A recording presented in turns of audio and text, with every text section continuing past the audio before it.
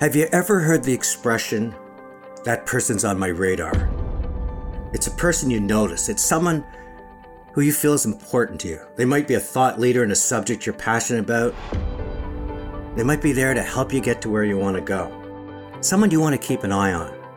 Well, my next guest is someone who's been on my radar for years. Self-made, a trailblazer, subject matter expert, and when she delivers a keynote or appears on television or a podcast, she's not only engaging, she's enlightening. She provides insights and content that matters. We are clearly in a state of information warfare, a lot of issues with misinformation and disinformation. We know that about 1 in 2 employees is going to continue to work remotely in the future. Of course, many of them do want to go back to an office environment. So what would you say to those Canadians right now who are watching this, who are wondering, do I fight back on social media against this misinformation or disinformation? What can we do in schools? What can the federal government do? What would you say to those people who truly feel helpless? Her name's Amber Dawn MacArthur, but you'd know her as Amber Mac. TV and netcasting personality. She's hosted several TV shows. People on her stage that she's interviewed include Justin Trudeau, the former FBI Director James Comey, business coach Tony Robbins, and so many more. Successful entrepreneur, best-selling author. She's a role model for women-led enterprise, one of Bay Street's Women of the Year, and you're in for a treat. As we come out of this pandemic, this sense of abnormality, the inflation and hybrid workplaces and technology and political and climate and societal change, here's someone that can provide some insights and might even give you some great answers. You're listening to the iHeartRadio Canada Talk Network, and this is Chatter That Matters with Tony Chapman, presented by RBC. Amber Mac, welcome to Chatter That Matters. Thanks so much for having me on the show. So Amber, I want to begin by just, as I know you and I've read about you, you're family first, but you're also a best-selling author, sought-after speaker, TV personality, role model, visionary. Is there anything else I've left out? Well, thank you for all of those. I could say the same about you. I don't think there's anything that you've really left out on that front. One of the things I've always tried to do in my career, and I think many entrepreneurs will understand this, is to have range in terms of what I do. And so I've always dabbled in a bunch of different things just in case one of them didn't go all that well. But how do you manage to do it all? I'm always fascinated with people that are doing so many different things, in your case, so well. But when I said family first. How do you find that work-life balance, or is it even possible to exist in your world? I think it's really tough to have that work-life balance in some ways. I mean, I think it's something that I struggle with as a mom and entrepreneur, and I have struggled with over the years. And I think there's really 2 things that I think about when you ask me this question. One is that I don't have a fallback plan. So I don't come from a wealthy or connected family. And so this is kind of my one shot, in the words of Eminem. And then the second thing that I think about all the time is that one of the nice things about creating a career that allows you to have a range is that if you can do something where there's a lot of connection between the different things that you do, that can be hugely beneficial. And for me, the connection there is demystifying technology and the fast-paced world that we live in. So I don't really care if I do that through books or podcasts or on live TV or in tape video or in keynotes. I'm really kind of doing the same thing, except I'm delivering it in different ways. Having that essence or that intent, your case, demystifying technology, did you ever realize going into it just how rich that vein would be to mine? Because, technology is coming faster and more furious than I think anybody ever imagined. I think one of the things that I've been good at over the years is recognizing opportunities and seeing those opportunities. And again, sometimes it's out of desperation that I get to that point where I want to see a path forward. And I definitely had moments throughout my career where I understood that the internet was going to have a huge impact on the way that we work. In the late 1990s, I moved out to San Francisco and worked during the dot-com boom. And for me, I was just immersed in this world where all of a sudden I saw and worked with creative people who wanted to change the world through technology. And so that really allowed me to have a bit of a window into what was about to happen. And I really was at there, during kind of the early days of this change. When did you decide that instead of maybe being the one that's going to be part of the inventing the new world, you were going to be the Sherpa or the Yoda that help people find their way through it? Well, one of the things that I always wanted to do, I always wanted to be a journalist or a reporter or a news anchor. I did a postgrad in journalism, and I really loved this idea that I could be sharing stories with the world. And that really has always been my true passion. I wrote for my high school newspaper. I was on my college newspaper editorial team.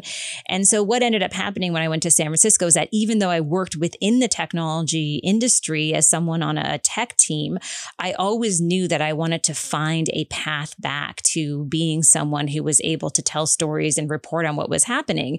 And so for me, once I moved back to Toronto, I really recognized that there was a void in terms of how people were reporting on the changes that were taking place with the evolution of the internet. And so I was able to really marry these two interests together and create a path forward. Now, I've been attached to media nowhere near as in depth, but I find that a lot of times the words that the people say on television are written for them. You are coming in with and instead saying, no, I want to provide some thought leadership. I really want to create a compass for people.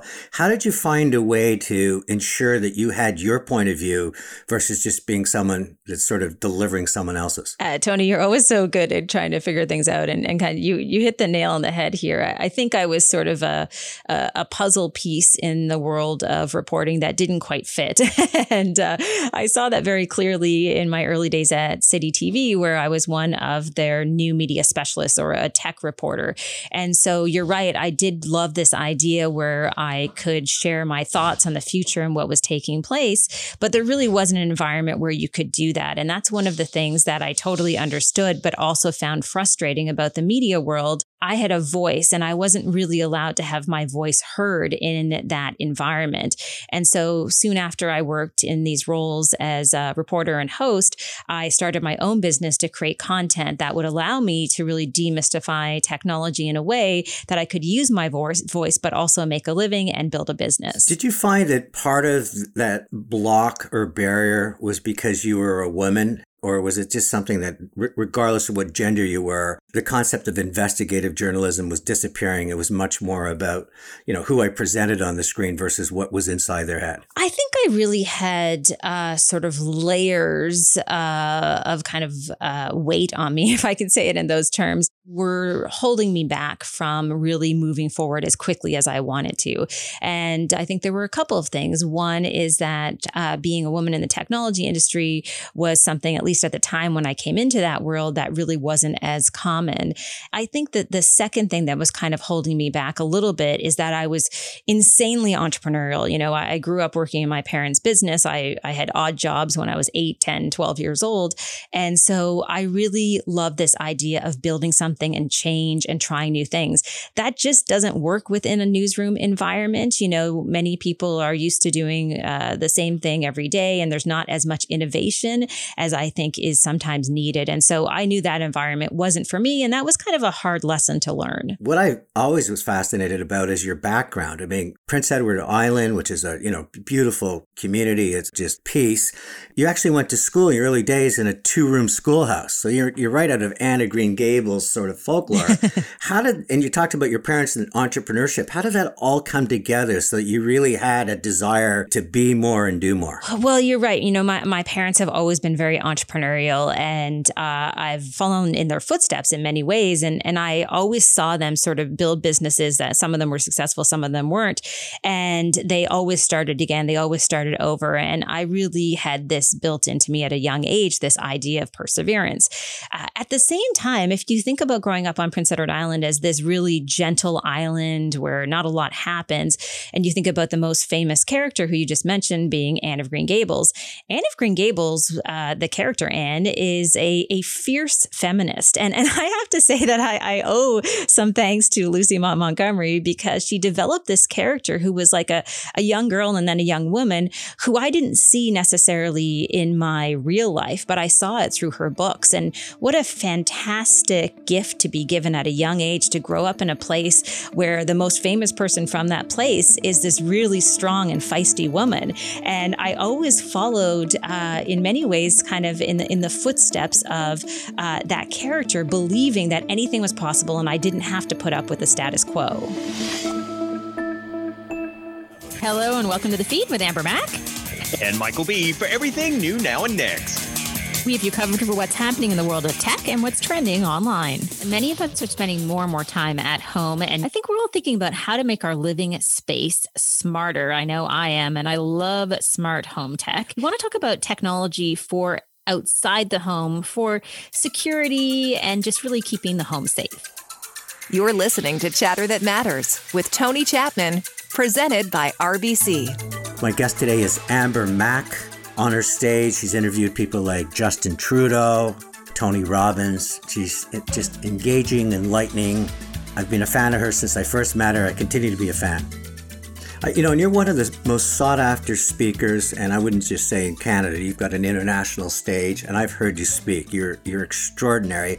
Do you think that you're channeling a little bit of what Lucy Maud Montgomery was trying to do with Anne of Green Gables, that you're sort of a modern day definition of that a woman can do anything and there's nothing that should ever get in her way from chasing her dreams? I think definitely reading Lucy Maud Montgomery's books have led me down this path of believing that anything was possible. And I think the beautiful thing about that, especially as I worked my way through the technology industry, is that I never really took no for an answer. And I was always trying to push boundaries and move forward and do different things. And in my speaking career, there were many times where I arrived at a speaking event and, they told me to kind of move aside because the keynote speaker was coming. And I had to remind them that I was the keynote speaker. And so I've faced a lot of the biases that kind of exist within the industry, whether it's in tech or business and beyond.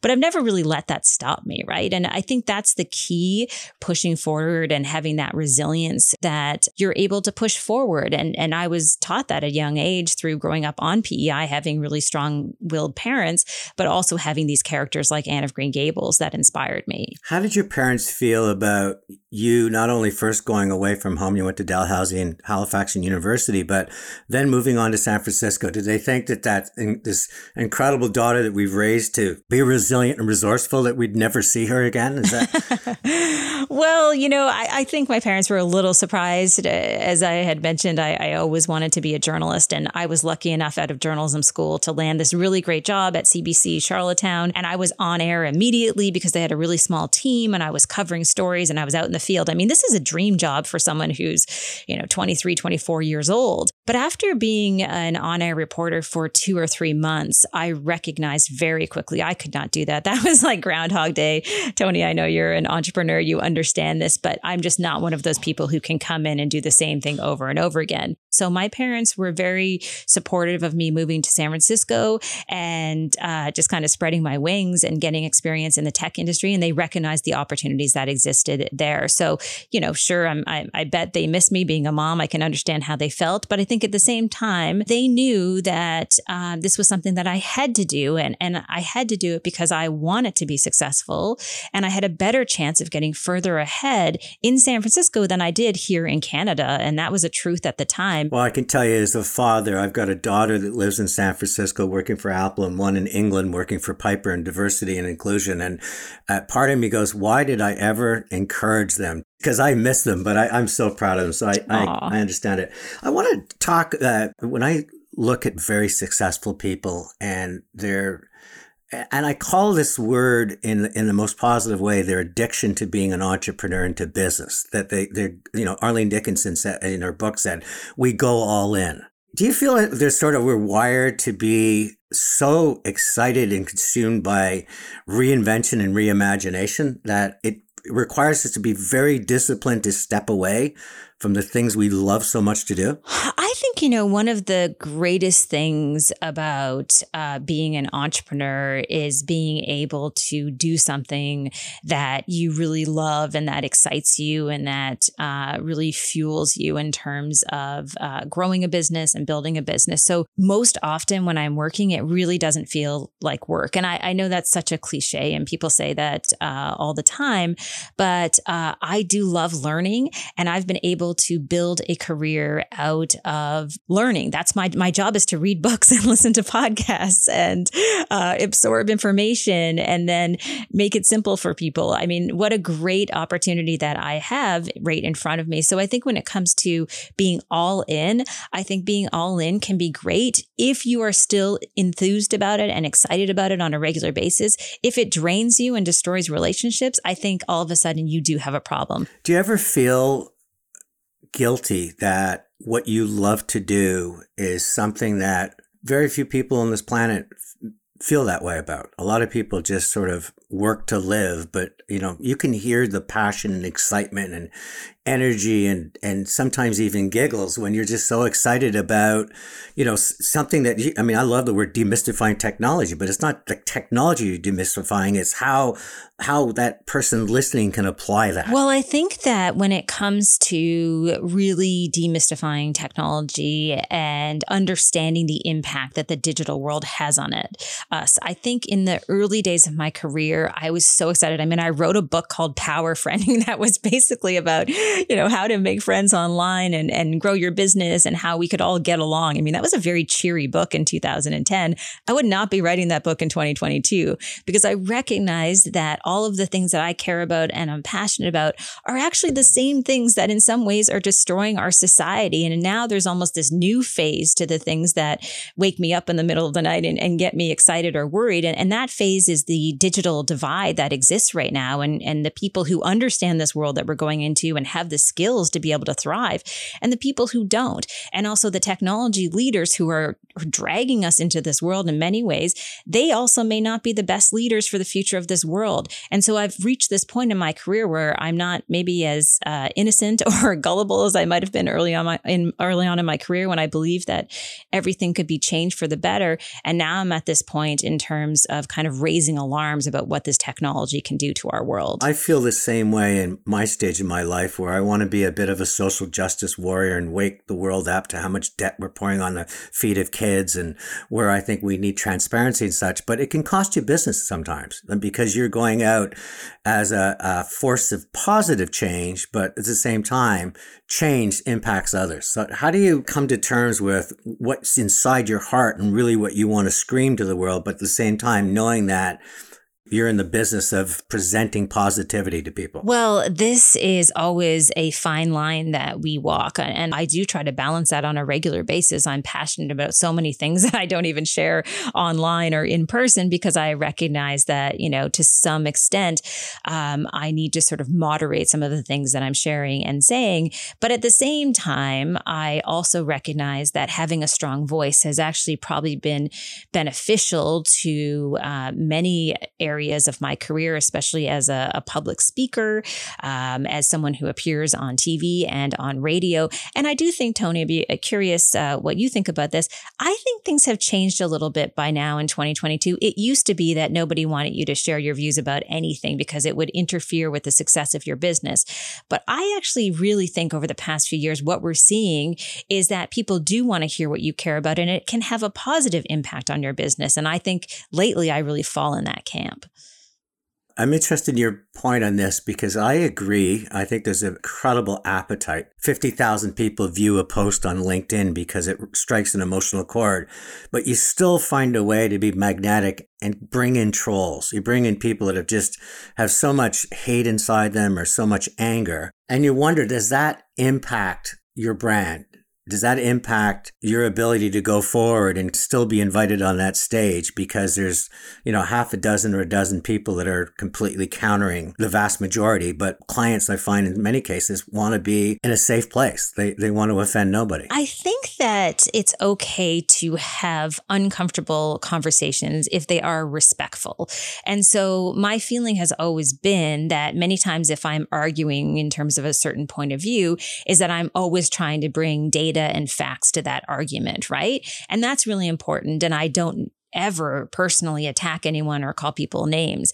Now, all of a sudden, if that is something that ends up happening within your comment stream on whatever social media platform it might be, I think you're right. There is the potential that could tarnish your brand as far as the people who are coming along for the ride in terms of those conversations. At the same time, I'm not an overly sensitive person. And I think I have to give my parents credit for this because we have a very political family. We all vote different ways.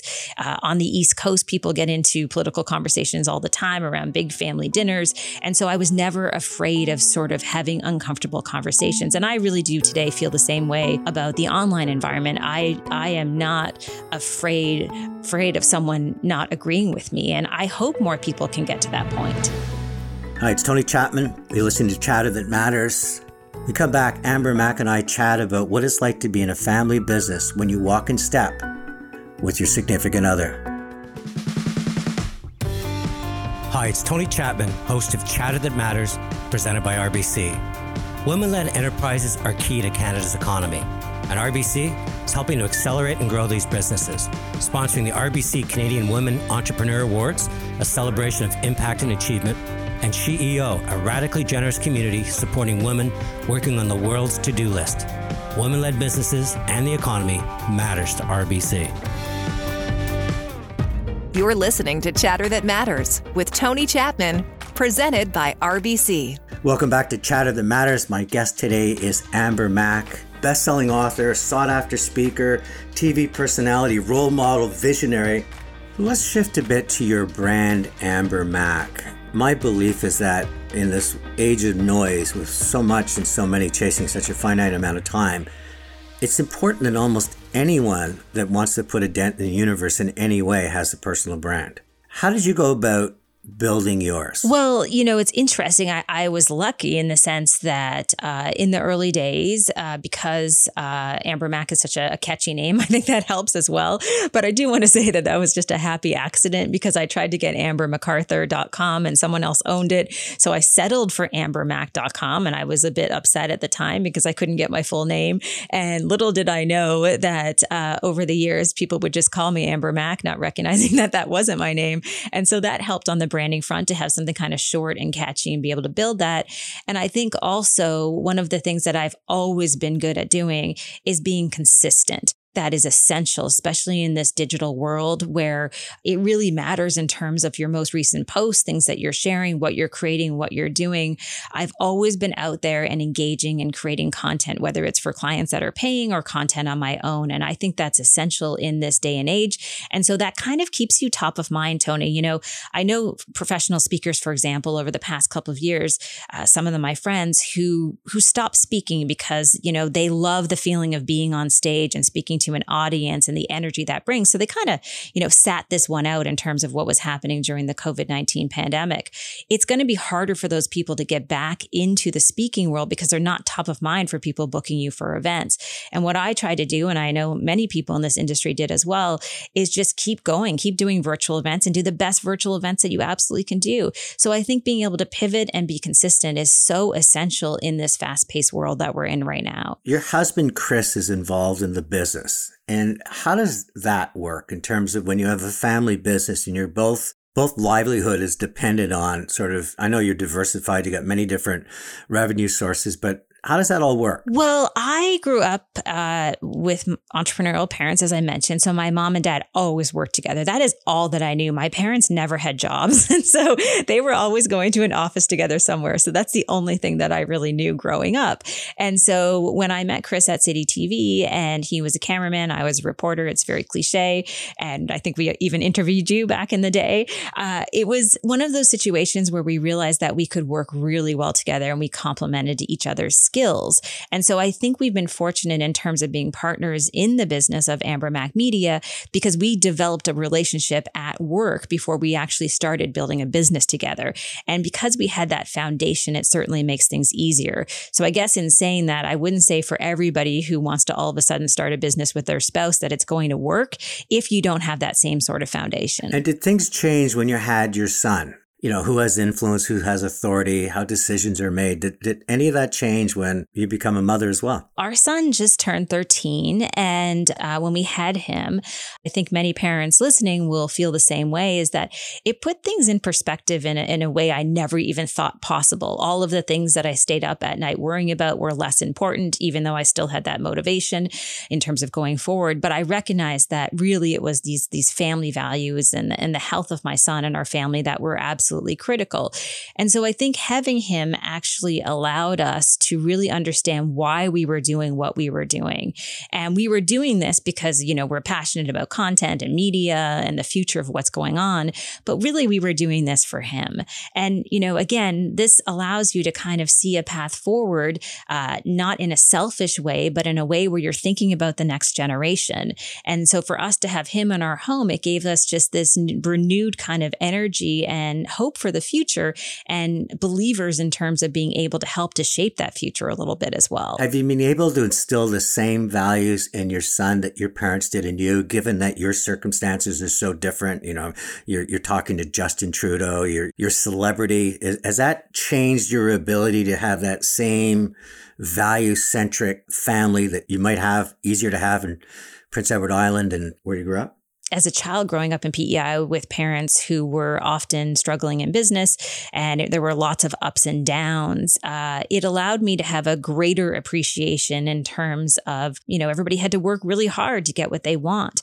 And all of a sudden we're in a position now where my son doesn't have to work as hard to get what he wants. And all of a sudden he's in an environment like downtown Toronto, where it certainly is a different place than rural Dunstaffnage, Prince Edward Island, where I grew up.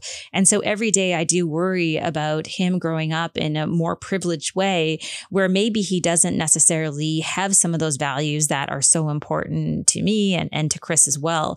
And so all we can do is really to try to stay as grounded as possible. And we drag him to Prince Edward Island every summer to hang out in the country and just understand a little bit about how people live differently than maybe what he's seeing here in downtown Toronto. You're a role model. You're not just a role model to a woman forging a path. You're a role model to the next generation.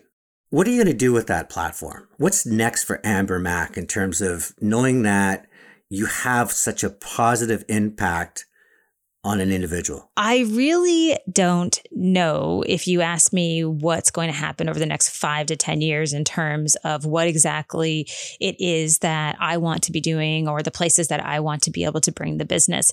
I will say that we have come to a point in the business where it is running well. We have a small team. Everybody's happy. We're highly profitable. So this is kind of an interesting point, I think, in your career. And I'm sure you've hit this as well, Tony, where you have to start to ask some of those questions. What do you want to do with your time, your resources, and your energy?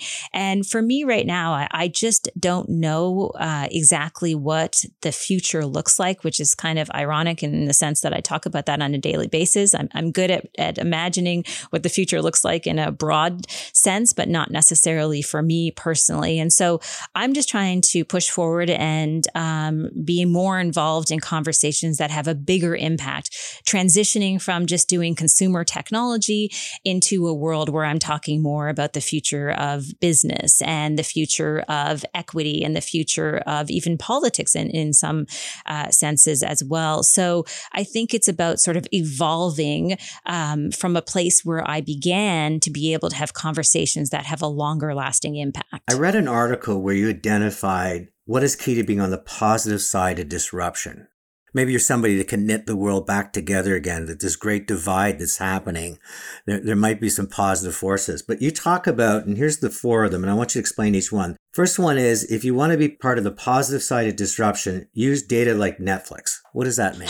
Well, I probably talked about it in the time that I wrote that in terms of sort of personalization and creating technology that actually enhances people's lives in a positive way. One of the things that I struggle with right now is looking at some of the big tech companies in the social media space and seeing how they are using algorithms in a way that is harmful for us versus algorithms that can help us in the long run. So I think it's about looking to those technology leaders who have created technology that has made our lives, happier, more comfortable and better. And then understanding there are some tech leaders who are taking us down a much darker path. Is that what motivated you to write the book outsmarting your kids online? When I wrote that book in terms of talking to parents about this world that was definitely getting a little bit more complex in terms of protecting our kids from the internet, I have to say that I was still optimistic that we could leverage the power of technology in a positive way for our children.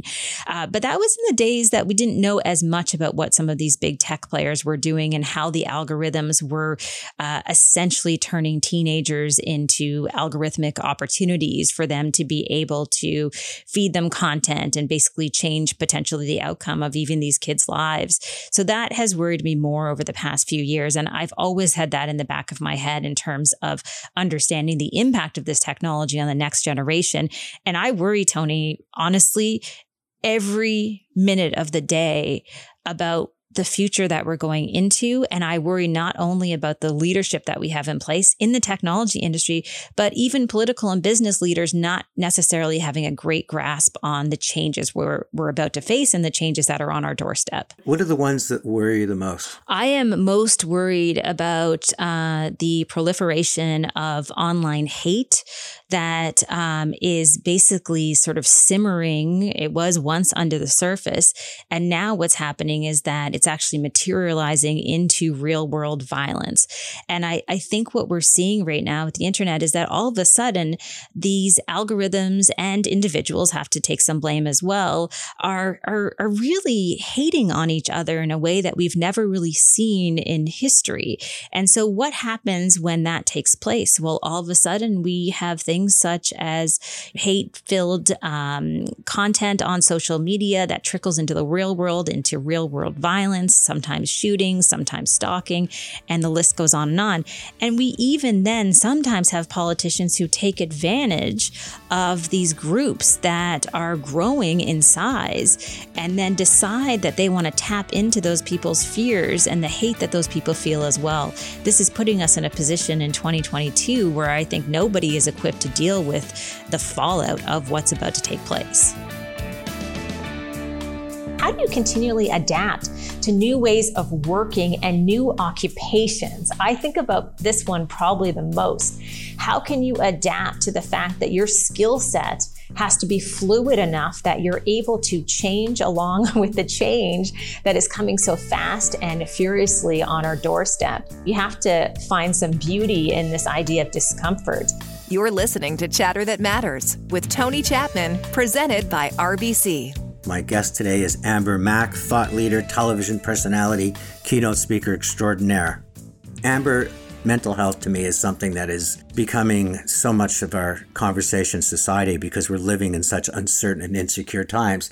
And as I was reading about you, one of the things you're very proud about is that you've been sober since you were 20. What led you to making that decision? And what made you share that with the world? Well, I definitely grew up in an environment and at a time where I think drinking, especially binge drinking, was totally acceptable and everybody did it. So between the time I was 15 years old to my early 20s, I was also one of those kids and young adults who definitely overindulged.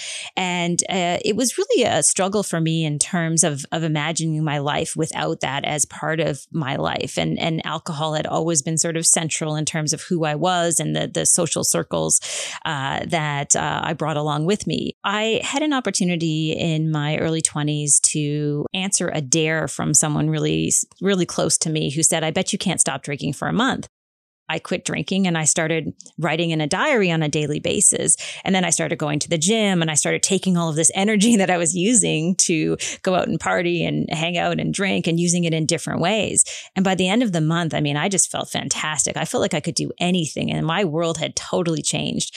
I had kind of lost some friends who didn't like that I was no longer the party girl they used to hang out with. But I saw an opportunity in the future for me to live this sober lifestyle. And I was very ashamed of that for many, many years. But now it's been more than 20 years. And I just feel as though it's time to talk about that in an open way. I think we always glamorize alcohol. I've had people in my family who've lost their lives to alcohol. I just want to be able to be one of those people that people can see out there. And sobriety has really, in many ways, been kind of a superpower for me to be able to have this clear mind and sense of what I want to do in life and how I want to be able to move forward. So Amber, I want to talk what is key to being on the positive side of disruption. 4 of them, and I want you to explain each one. First one is use data like Netflix. A second one you talked about, which I loved, was solve problems like Andy. Yeah, I love businesses that solve simple problems. They basically saw a problem out there, which is that people don't buy new mattresses because it's very time consuming and logistically it's difficult to get mattresses into your home, and the list goes on and on.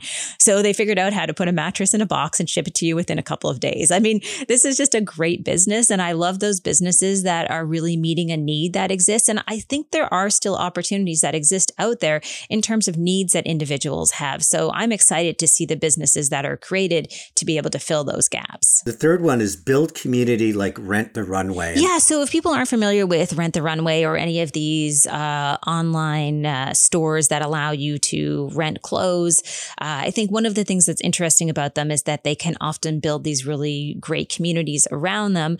But also I'm excited, especially when it comes to the fashion industry, in this idea that more and more people are thinking about upcycling their clothing or, renting clothing and reusing clothing. So I think the climate piece of some of these businesses is really interesting when we think about the future. And it's amazing how they're able to also bring these great communities together as well. And my final one, which I think is really the future of capitalism, is not lip service, not just chasing profit, but a higher purpose. You talk about do good like Patagonia. This is a company that believes in leaving the planet in a better place than they found it. And they've done this over and over again, convincing people to reuse their clothing, repair their clothing, donating money to help the environment. The list goes on and on and on. They just do things differently, and they don't have sort of a blueprint in terms of what success looks like in their industry. They are the blueprint. They're the ones who have figured out how to create not just this great brand, but also a community, and a community that gives back in terms of making the planet a healthier place. Amber, I always end my podcast with the 3 things that I've learned. And the first is just your honesty, that you don't try to hide behind some persona. I mean, talking about the reasons why you've been sober since your early 20s. I think it's just refreshing. I think that honesty and transparency is something we need. The second is that you are becoming a social justice warrior. Demystifying technology also means to demystify the bad side of technology, the abuse of our data, the abuse of algorithms. And the final thing is just that you're constantly reinventing yourself, all based on this essence of what matters most. I want to demystify. I want to help people understand and comprehend part of getting them to where they want to go. So for all of those 3 and so much more, Amber Mac, thank you for joining me on Chatter That Matters. Thank you. And you're such a good interviewer. I feel like you see things in a way that some interviewers don't see things. So you see things not as sort of a set of questions, but you see things more as understanding who this person is, what motivates them, and all of those things. And that's like a different level that I think most interviewers don't get to. So as much as it might be uncomfortable for me, I just want to say thank you so much. You do such a great job. Joining me on Chatter That Matters for the first time, and I believe it's going to be many more to follow, Alicia Aquino. She's the Senior Director of Business Integration. Alicia, I hear you're one of the most passionate people at RBC when it talks about supporting women entrepreneurs. Yeah, I love talking about the importance of women entrepreneurs and why it's important for RBC. Women entrepreneurs, they are innovators, they are game changers, they are community champions. And I love helping to amplify their successes, their journeys, their resilience. Why is it taking us so long as a society to understand that there's so much potential if we can just find a way to unleash some of these dreams? There is more work to do in terms of understanding some of the barriers that women entrepreneurs experience, whether it's access to capital, whether it's amplifying some of the new innovations or industries that women entrepreneurs are getting involved in. But I think one of the biggest opportunities that we have from a community standpoint, as well as from an organizational standpoint, is to understand how we can help elevate and how we can help propel their progress. It is not just about funding. It is about how can we facilitate connections with like peers, with ecosystems? How can we build that community connection? You sponsor a number of different initiatives. One of them is is an award for Canadian entrepreneurs. Tell me a little bit about that show and what does it take to win? We've sponsored the Canadian Women Entrepreneur Awards. When you think about the different categories of the awards and you think about the diversity of whether it's social impact, whether it's looking at, historic entrepreneurship in their industry, I think it's so important not only to recognize the accomplishments and also recognizing those that are ones to watch, those that are up and coming. It's so important to not only recognize their accomplishments, but to help amplify their journeys and stories with other women entrepreneurs. It helps generate inspiration. It helps generate energy. I love attending those awards. I'm inspired by their stories. I'm inspired by the impact that they have on their community. And I'd say that cascading effect of inspiration, energy, starts feeding into future generations and inspires those ones to watch to say, I can do this too. And I'd say it's so important for RBC to not only recognize that, but to continue to feed that future generation of entrepreneurs who will be inspired by those that are recognized. Whether you're a future entrepreneur or whether you're a banker just like me, those are inspirational stories to keep going, to learn from their lessons of resilience, and to keep pursuing that North Star. Elisa Aquino, you are so passionate. Thanks for joining us in Chatter That Matters. Thank you, Tony. Chatter That Matters with Tony Chapman has been a presentation of RBC. It's Tony Chapman. Let's chat soon.